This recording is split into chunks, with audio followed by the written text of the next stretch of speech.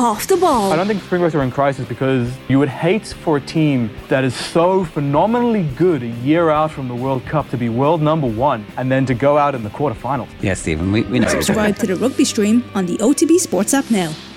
The Newsround on Off the Ball. With Gillette, for an effortless finish to your day. New Gillette Labs razor with exfoliating bar. All right, you're welcome along. It is Thursdays Off the Ball. Nathan with you until 10 o'clock this evening. We do have a busy show ahead, but of course all the news has been dominated right now by the death of Queen Elizabeth, who, in case you missed the breaking news, has died at the age of 96. This news confirmed just in the last half an hour or so. She was surrounded by her family at Balmoral. There was a lot of concern all day. A statement released earlier today saying that Queen Elizabeth was under medical supervision after doctors have been concerned for her health, and it has since been confirmed that Queen Elizabeth has died at the age of 96. For more on that, you can check out newstalk.com. There will be updates with all the breaking news throughout the evening. You can tune in for our bulletins as well. And of course, Newstalk Breakfast is back bright and early tomorrow morning.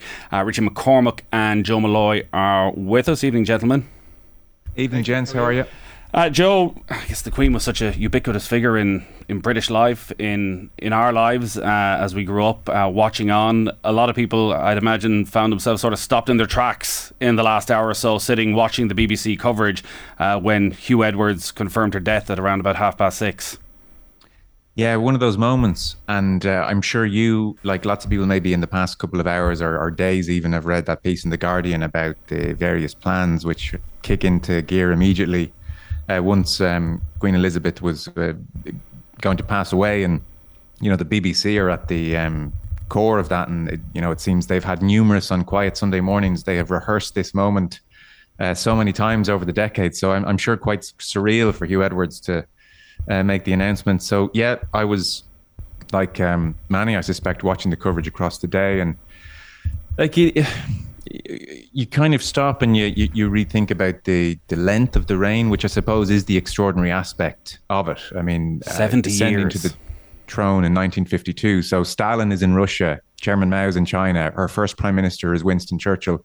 It's extraordinary that same person is shaking hands with Liz Truss just a couple of days ago. You're mentally struggle to bridge those two periods, and yet she's kind of seen it all in that respect. And so whether you're a royalist or not, I guess you can't but recognise this is the end of the longest serving monarch in the 1,000+ years of a British royal family. So for longevity alone, this figure of massive historical significance.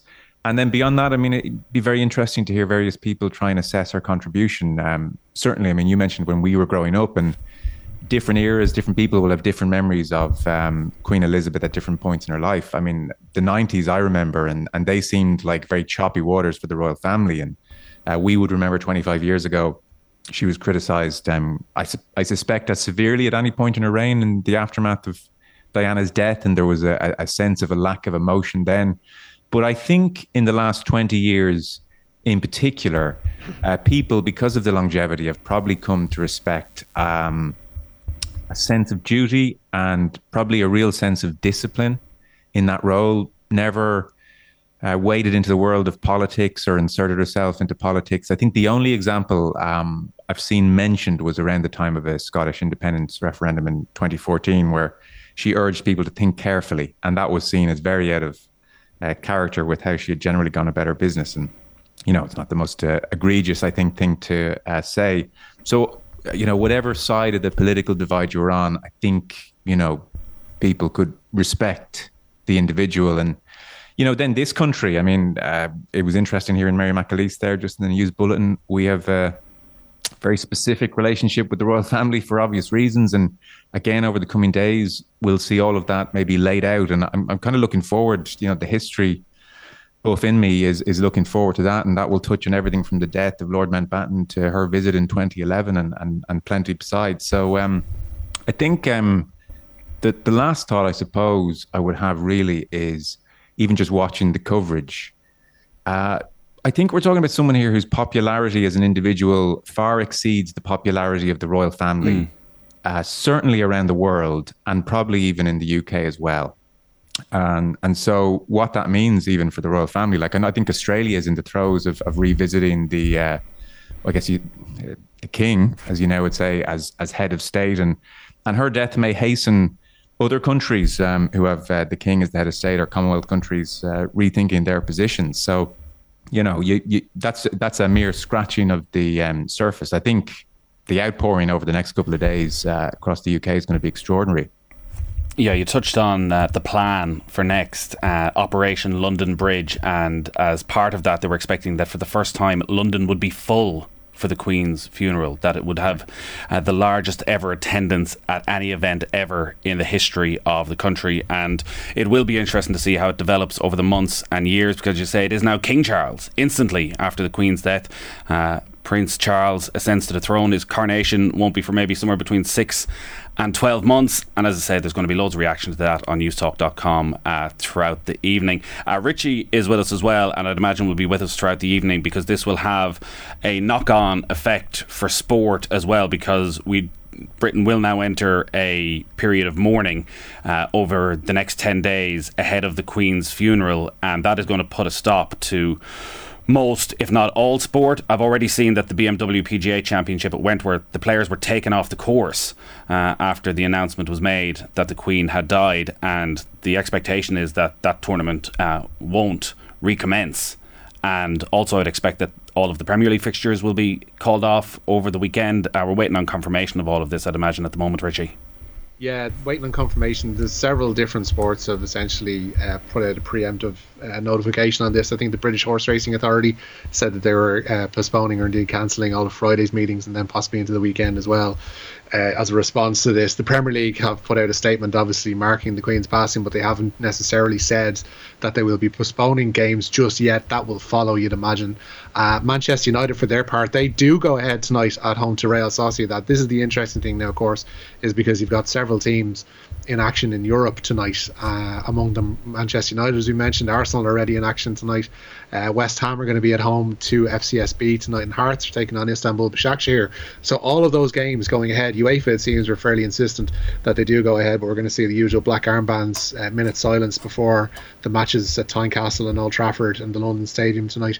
And yeah, we will see further and more responses to this roll in. I'd say either, if not tonight, then certainly tomorrow morning, and we can expect a fairly clear calendar in terms of English sport upcoming this weekend. So you touched on some of the British teams that are in action in Europe tonight. Of course, it's a huge evening for Shamrock Rovers, Richie. They begin their Conference League Group F campaign against Your Gardens. That gets underway in the next hour. I presume Team News is out?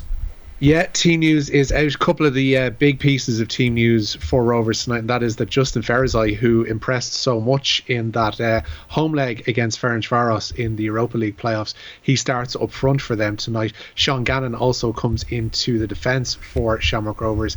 Kickoff is at 8 p.m. in that particular game. At the same time, in the group, Molde host Ghent. West Ham and Hearts, as we mentioned, in Conference League action as well this evening. The Hammers begin their Group B campaign at home to FCSB. Conor Coventry on the bench against the side formerly known, of course, as Steaua Bucharest, while Hearts are in action in Group A. They faced Istanbul Başakşehir. Erik ten Hag takes charge of Manchester United in Europe for the first time this evening. They're up against Real Sociedad in Group E of the Europa League. Harry Maguire, Casemiro makes a first start for the club, and Cristiano Ronaldo is restored to their forward line for an 8 o'clock kickoff. As I say, there will be minute silences and black armbands and all that stuff ahead of tonight's game. David Silva, the former Manchester City stalwart, starts up front for the Basque side too. The other game in that group sees Omonia Nicosia, managed by Neil Lennon, of course, play host to Sheriff, and there's a 5:45 start in Group A tonight. Already plenty of action in this one. Arsenal now leading by 2-0. We're down about 21 minutes to go. They took the lead through debutant Marquinhos. In that one, they saw themselves pulled level by half time through an unexpected penalty, and then Arsenal put themselves back in front again through Eddie Nketiah. 2-1 they lead heading into the final 20 minutes of that one.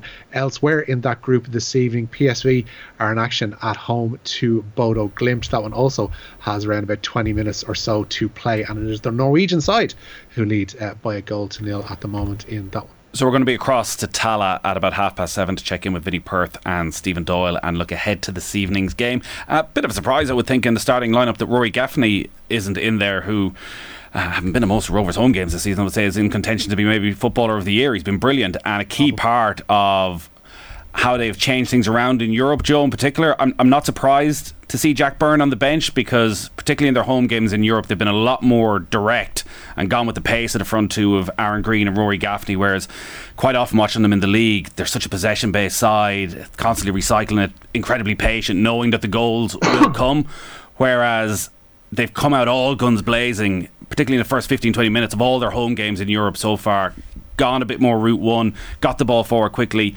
which maybe isn't really Jack Byrne's forte. Now, it's hard to say that Shamrock Rovers' best 11 couldn't include Jack Byrne, but it does seem a bit of a surprise that Gaffney isn't in there, and it's a big call to throw in the kid up front in a game like this, but I guess that's what Shamrock Rovers want to say they're all about. Yeah, what's the general level of expectation here? Because obviously we're dealing with opposition that none of us are watching all that regularly. So this evening, or even across the group, what are realistic but lofty-ish ambitions for Shamrock Rovers? I think getting out of the group should be a realistic ambition. There's no reason why, and given the performances that they have put in so far in Europe and over the course of the last couple of years, that these are the sides that Shamrock Rovers can pull results out of. Where I think they might find issue is the fact that you essentially have all these games clumped so close together. So the drain that this is going to put on the fairly injury-prone Shamrock Rovers squad already is going to be pretty seismic. They're going to be playing 6 of these games, and there's going to be lots of flights, and while fighting for a league title in between as well, and an FAI Cup. I mean, it's going to take a lot out of them. That's what I would worry will be the thing with them is essentially exhaustion as the season kind of winds down here. But in terms of quality, in terms of 11s v 11s, like, they should be able to pull a result out of tonight, you would hope. They should be able to get a result at least one of the Ghent games, and similarly against Molde. But I would imagine the other two teams playing tonight are probably a slight step above what Rovers are probably used to. Yeah, Joe Garden finished 4th in the Swedish League last season. Rovers have been brilliant at home throughout this campaign, throughout the various campaigns they've been in so far over the past couple of months. So you would think that tonight is one that they will really have identified as an opportunity. I think it's 6 games in 8 weeks with the new European calendar. And you say you throw in FAI Cup, a trip up to Derry. They're not done and dusted in the league just yet. The defeat to Bowes last week obviously set them back. But then you look at the quality of the bench. So suddenly you have Jack Byrne to come on in the second half and control things if you do get a lead. As I say, Rory Gaffney, Graham Burke is among the substitutes tonight. Dan Cleary, who's been brilliant since he signed, is there as well. So there's a lot of strength in depth in that Shamrock Rovers side. And the Conference League is, there was no great difference financially between the Europa League and the Conference League, but the benefit was you're far more likely to win games, obviously, in the Conference League, and the money for the victories is more or less the same as well. So I think it might be a tall order to qualify, but certainly they expect to pick up quite a few points, I think, over the course of the whole campaign. Yeah. So, 7:30. Here we go. We'll be across to Vinnie Perth and Stephen Doyle on that. Confirmation, Graham Potter said yes. He's the man. He is indeed the man for Chelsea. He is head coach. Tom Tuchel confirmed this afternoon. The 47-year-old leaves Brighton, where he's been in charge for the past 3 years and done such fine work there too. Multiple reports say it's taken £21 million to extricate Potter and his staff from their Brighton contract. He has signed a 5-year deal at Stamford Bridge. His first game will come at home to Fulham on Saturday, although that, of course, will surely be postponed. Adam Lallana and Andrew Crofts are going to be in temporary charge of Brighton until they appoint a successor. God, we're getting Potter. old when Adam Lallana is now a caretaker manager. I have to say I've been surprised by a lot of the debate around this and whether now is the right time for Graham Potter to make this jump, as if football management is like accountancy or something where you just keep getting the qualifications and automatically the promotions come along the way. Be patient, maybe the Manchester City job comes up. He's done as well as he could ever do with Brighton. He's got them to the top half of the table for the first time in their history. He's 3 results away from being 14th in the table without a striker who scores on a regular basis. This is a well-deserved role, you'd have to say, for Graham Potter, for the way he's gone about his business over the last decade, has worked his way through the system, the style of football that Brighton have played for. But he had to take this chance now. Yeah, he had to. I mean, he's 47 years of age as well, Potter. He kind of looks well for his age, but I mean, another 5-10 years, he might be well perceived as yesterday's man from the point of view of those bigger clubs. I think maybe the reticence or the caution being expressed on Potter's behalf is down to the sense that Chelsea's a bit of a basket case at the moment, that like he's going into something that's very, very volatile with an owner who's at pains to make his mark in all sorts of strange ways. And I was listening to even Kevin Doyle was on the RT coverage after the game the other night, and he was saying that he was incredibly on the money. He was saying that he thought that the way Tuchel was going on, he was going to get the sack by October, but based on even just the other evening, it was going to happen in September, and lo and behold, it happened the next day. But he was talking about how he's friendly with the physio at the club, and he was just alluding to like strange things are just being done at the club, like even the signing of Fofana, that he had to go to New York for his medical and then come back and he's jet lagged, and it's like, well, we've got some of the best doctors here and best physios here, why is he going to New York for another set of doctors there? And like, just that's a small thing, but it maybe spoke of things being done in odd ways under the new regime. And Tuchel has cut such a frustrated figure. Like, I think it's madness to sack Thomas Tuchel. I'm reading and seeing things of late to suggest that temperamentally he's not brilliantly suited to management. And even Graham Hunter was on OTBAM during the week, and he was saying that like Tuchel is known to be pretty vicious on the sideline when he's talking about players out on the pitch, and maybe, you know, the substitutes are thinking, hang on, what's he saying about me when I'm on the pitch? And there's probably something in that, but at the same time, that temperament did not stop him masterminding one of the great Champions League victories and like getting Chelsea to play brilliant football from the off. So I don't think he's lost the dressing room. I don't think it is an issue of his temperament. I think things are messy behind the scenes. I think he's become irritable and frustrated with that, and it's just become a combustible situation, and I think there's only going to be one winner. I touched on it with Kenny last night when he was in the studio. I think the lack of replacement, like Chelsea have always been known for the last 10 years as having like an incredible like sporting director or managing director, and that kind of buffer between the boardroom and the manager. So be like a Michael Lemanolo or a Marina Granovskaya, and once that someone like that isn't there, I think was always going to expose the fissures that were likely to come from adding Todd Bowley to Thomas Tuchel, and Bowley taking on the role he did, which is not just the owner of the club, that he wants to get involved in transfers as well. Have there been many other owners like Todd Bowley in English football who have taken that much of a hands-on role? Obviously, you're going back a while. Huge criticism with the Glazers, but they operate from far away. FSG let Michael Edwards do his business. And I think you're right, is the one question mark for Graham Potter is, well, what if, again in January, Todd Bowley goes, Cristiano Ronaldo is the biggest star in world football and I want him playing at my club? Does Graham Potter stand up and say, as Thomas Tuchel did, no, it's not happening? Where does that dividing line come for Graham Potter?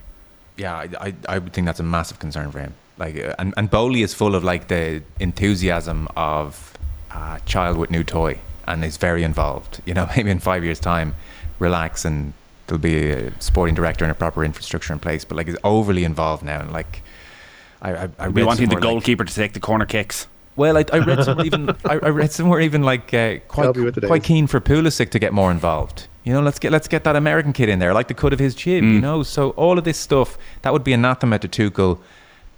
And like, if you're Potter going in, like, the one thing you would say about Potter at Brighton is he was running that ship. So it's going to be fascinating. It's going to be fascinating to see the next couple of months and how they unfold. But yeah, he had to take the job. He has to take the chance. It's potentially a great one for him. But I think that's the reason people are saying, oh, don't know, this could be car crash stuff. Yeah, we must find somebody to talk to who has experience of dealing with these crazed American owners and their wild ideas. Vinny Perth's at Tala, by the way. He'll be with us at 7:30. He's listening in now going, I'm not coming on. You are listening to the news round here on Off the Ball. It's brought to you with Gillette Labs for an effortless finish to your day. So as I said, Vinny Perth's coming up at 7:30, looking ahead to Shamrock Rovers game in the Europa League. Denise O'Sullivan, outstanding yet again, and the match winner against Slovakia on Tuesday. She's going to be with us just after 8 o'clock ahead of tomorrow's playoff draw for the Republic of Ireland. And John Giles with us at the later time of 9 o'clock on the Football Show. I can't believe there's so much to talk to with John Giles, and we're only about a month into the season. Every single club seems to have something big developing at the moment. So John is going to join us after 9 o'clock as well.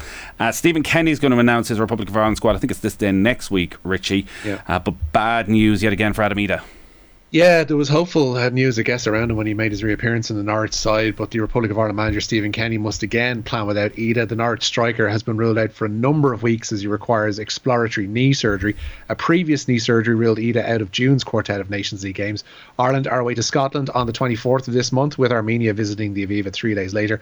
Ida's Norwich manager Dean Smith said today the surgery is necessary to get the striker's career back on track. Dean Smith not there, unfortunately. It is a big blow for Adam Ida yet again, who you really don't want to become the forgotten guy of that front trio. There's a lot of options up there at the moment. It did feel, having missed out in June, that Troy Parrott and Michael Obafemi both took their opportunity. They couldn't have done more to take their opportunity, and Ireland probably look better with a Jason Knight as the third, who can drop that little bit deeper. So Ida, who, listen, he's a firm favourite of Stephen Kenny, he's just missing a few too many games at this stage, Joe. Yeah, he's had his issues in that regard, hasn't he? It was only a couple of years ago that the former manager was making the point that, like, in terms of number of days training over the guts of a season, Ida was bottom of the class. So there's obviously some kind of physical issue there. And I don't love the phrase, Richie, you used in your report there, exploratory knee surgery. You would much prefer we've identified the problem and we're going in to fix it. They haven't, yeah. Yeah, that's kind Dean of Smith concerning. is essentially saying, like, its swelling kind of arrived up again over the course of the last week or two, and it seems to be a knock-on effect of what has happened before with the knee. They want to go in, have a look, see what the story with it is, and Smith alluded that was what the clip was going to be, he was basically alluding to Ida's size and the different impacts and different levels of impact that are on a young player's body of that size and of that age. So that's worrying stuff, because like it was a forward line that seemed to be, obviously people wouldn't necessarily or might necessarily agree, but it was a forward line shaped around Adam Ida, because he was the guy who was making those runs in between the channels and able to hold the play and bring others into possession over the course of a game and the course of an attack. And for him not to be there, it did force Stephen Kenny to recalibrate his forward line in June, and he will have to essentially go back to that well again for those Scotland and Armenia games. Because it's just over a year now, and obviously there's been a bit of inconsistency in the meantime. He's a young player and he's up front, so that's going to happen. But just over a year ago, he put in a performance away to Portugal where I think a lot of us looked at that and said, wow, this is a coming of age moment for Ida, and like there's such potential here. So, if we'd said after that night that we'd be here a year on, you would be very disappointed. So look, hopefully they find something very simple and they fix it on the spot and he's back fit, because he's that type of player as well. He's not someone... I don't think his game is going to function all that well if he's at 80-90%. You know, with his physicality and his speed allied to the technical abilities he has, he kind of needs to be all out. Turns out Limerick have a lot of good hurlers, Richie. Yeah, maybe not as many as previous years though, Nathan. Limerick Geo, Dermot Burns and Barry Nash have been nominated for this year's GEA GPA Hurler of the Year award, and they're joined on that shortlist by the ever-present TJ Reid of Kilkenny. Kilkenny pair Owen Cody and Mikey Butler are in the running for Young Player of the Year, along with Cork's Kieran Joyce. Burns and Nash are just two of Limerick's dozen nominees for the Hurling All-Stars. Those 12 nominations, though, the lowest of any Limerick's 4 recent All-Ireland winning years. All-Ireland finalists Kilkenny have 8 players on the shortlist, and as do the semi-finalists of Galway and Clare. A couple more stories to run through. So Ciara McGeehan, she's just been in action, I think, in the last few minutes. She has, yeah. A week after smashing Sonia O'Sullivan's 27-year-old 1500 metre record, McGeehan back in action at this evening's Diamond League finale in Zurich, and another brilliant race by the Portaferry runner too. She finished second behind Faith Kipyegon in a time of 4 minutes 1 second, 1.68 seconds. Kipyegon just over the 4 minute mark in that race. Again, it was another fast one, but McGeehan really keeping pace with the Kenyans and Ethiopians tonight. And it was a 2:50 a.m. in New York when Carlos Alcaraz seen his place in the US Open semi-finals. The men's third seed beat Yannick Sinner in 5 sets to book a semi-final with Francis Tiafoe. It's women's semi-finals night later tonight. First up at midnight, Caroline Garcia plays the 5th seed Ons Jabeur, and that will be followed by the meeting of top seed Iga Swiatek and the 6th seed Aryna Sabalenka. Yeah, outstanding from Ciara McGeehan, considering this time last week it didn't even look as though she was going to be in. The Diamond League in Brussels runs an Irish record and then follows it up a slower time, but considering again the quality of the opposition to come second, we are talking about someone who over the next 12 months we'll be expecting a lot from when it comes to World Championships. Yeah, running on clouds, that's the phrase she used about her current form. So she's in the zone, everything's good. It's that strange thing as an athlete, isn't it? How do you maintain that for an Olympic Games? Or you just look, and do you taper down and taper back up, and all the science that goes into it and the psychology? So she is in the form of her life at the moment. How long can you keep that going is the really interesting question. let's wrap up, Richie, with the golf then. So, as I said, the BMW PGA Championship is on this week at Wentworth. It's the flagship event of the European Tour. There's obviously a whole lot going on behind the scenes. I saw an interesting video of Billy Horschel and Ian Poulter on the practice green where they're having...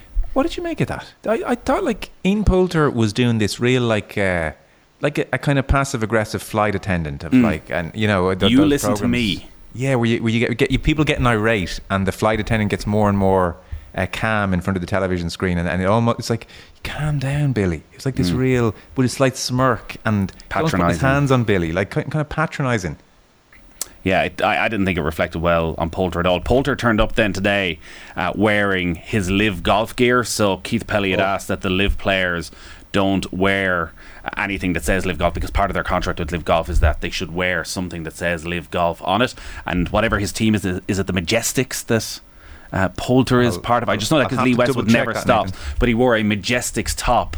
And when asked afterwards, like, why are you doing this? You're clearly just trying to rile people. He said, well, like, this is my business. I'm an investor in this business. So why wouldn't I go and try and advertise it? So I'm sure you spoke about it a lot in Golf Weekly. Yeah, we did a bit. I didn't, Golf Weekly is out, yeah. Peter Lorre, Fiona Davenport, myself. I didn't see it. So you need to kind of hear it to know if it's one boo or several boos, but Poulter apparently was the target of boos and cheers on the first tee. Now, he was very angry when it was mentioned at the British Open that he was booed because it was one person booing. He said it was false reporting, so I don't want to do that. But certainly, that was the tactic used by Boris Johnson, to be fair, as well. Yeah, potentially. But he got apparently a very mixed reception, so maybe that Majestics gear on his shirt, part of that. The European Tour have just released a statement. So Shane Lowry played really well today. This is a course he absolutely loves. Should have won this tournament on a couple of occasions now. He's 6 under par after the first round, a couple of shots behind Tommy Fleetwood and Andy Sullivan. Rory McIlroy on 4 under. So as I said, they took the players off the course straight away once the announcement was made about Queen Elizabeth's passing. And the European Tour have just issued a statement saying that there'll be no play tomorrow either, and that they will issue a further update on the resumption of play in due course. So it's hard to know whether that tournament will actually get an opportunity to finish now. Yeah, it's an interesting one, and it's interesting in the aspect of how does the UK react to all of this, and especially in a sporting sense, because like you mentioned that article about the London Bridge is down, stuff that was printed in the Guardian, and the protocols that have been put in place for ages, like they would have been in place for years. And I think people's relationship with news and how it passes, no matter how seismic, is different now. I was listening to a podcast that was reflecting on the Jubilee back in '77, and how he couldn't escape that at the time. And whereas this year's one for British people, there was certainly a sense that if they didn't want to partake in it, they didn't really have to. It wasn't there for them. And similarly, I don't know if there's a necessary need for everybody to partake in the period of mourning. There will need to be a respectful nature to everything over there, of course, and how everything pans out. But everything shutting down for a week or 10 days or however much time it is, I'm not sure if we see it happening, especially in this day and age. It's very different, and it's a very different world, and there's a much more diverse range of opinions that are out there as regards all of this, and it's not as uniform and monotone as it was back in the 70s or even back in the 50s when King George died. So I don't know, it'll be interesting to see how it does play out, and if it is just this weekend and they do get back playing by the weekend after. Yeah, they're tricky calls, because I'm not too sure when the funeral is, but say 10 days weekend, afterwards. 10 days, okay. Well, like obviously if it had fallen next weekend, then you couldn't have fixtures, I would think, on the day of the funeral very clearly. So if it's 10 days time, that'll fall weekend, will it? Yeah, quite possibly. Next Sunday or Monday. Yeah. So is that 2 rounds of fixtures? And again, like, these are not the most pressing concerns, but we're a sports show, so that's a fair. Like, Richie makes a totally fair point. I agree with it totally. So is that 2 weekends? I don't know. Joe Molloy talking like a man who presents a 6-hour sports show every single Sunday. And Nathan, like a head of content, trying to fill them. It'll be fine. Kenny Cunningham and Brian Kerr are going to be on Sunday regardless. If there's commentary, they'll be doing commentary. If not, we might just have to bring the two of them together for a magical hour of radio. I've spoken to the two gents, and you've both done commentary with them. They are of the opinion that the commentaries would be better if you two weren't there generally. So this is actually them just getting their wish. Well, they're definitely of the opinion if Richie wasn't there, because when I was off for my few weeks, I was tuning in the Sunday and I was surprised to hear my name mentioned at least 20 times during the commentary by Kenny Cunningham, who seemed to really struggle with the fact that it was Richie on commentary. Yeah, even last night. He was upset that there was other features in the 8 o'clock hour. We were speaking to David Gillick and we were speaking to Aidan Walsh, and he was upset that he just couldn't stay on air for the full 3 hours, because no doubt he could have done, and I would have barely gotten a word in. And to be honest with you, the next 2 weekends, that's probably going to be okay. Have you ever, we got to go, I know, have you ever met anyone who's more energy than Kenny Cunningham? Like off air, on air, just non-stop. He's at 100 the whole time. Imagine if you brought that to bowls, Richie. He still hasn't ruled himself out, Nathan. If you were listening carefully last night, he still hasn't ruled himself out. Everybody would like that job. Again, Vinny Perth is coming up next, so we'll be talking to him in a moment about Shamrock Rovers and Djurgårdens, which gets underway at 8 o'clock. Joe, thank you very much. Pleasure, lads. Thanks. Richie, keep us up to date with any of the cancellations that are confirmed over the next little while. Thanks as always. Will do. Yeah, nice enough.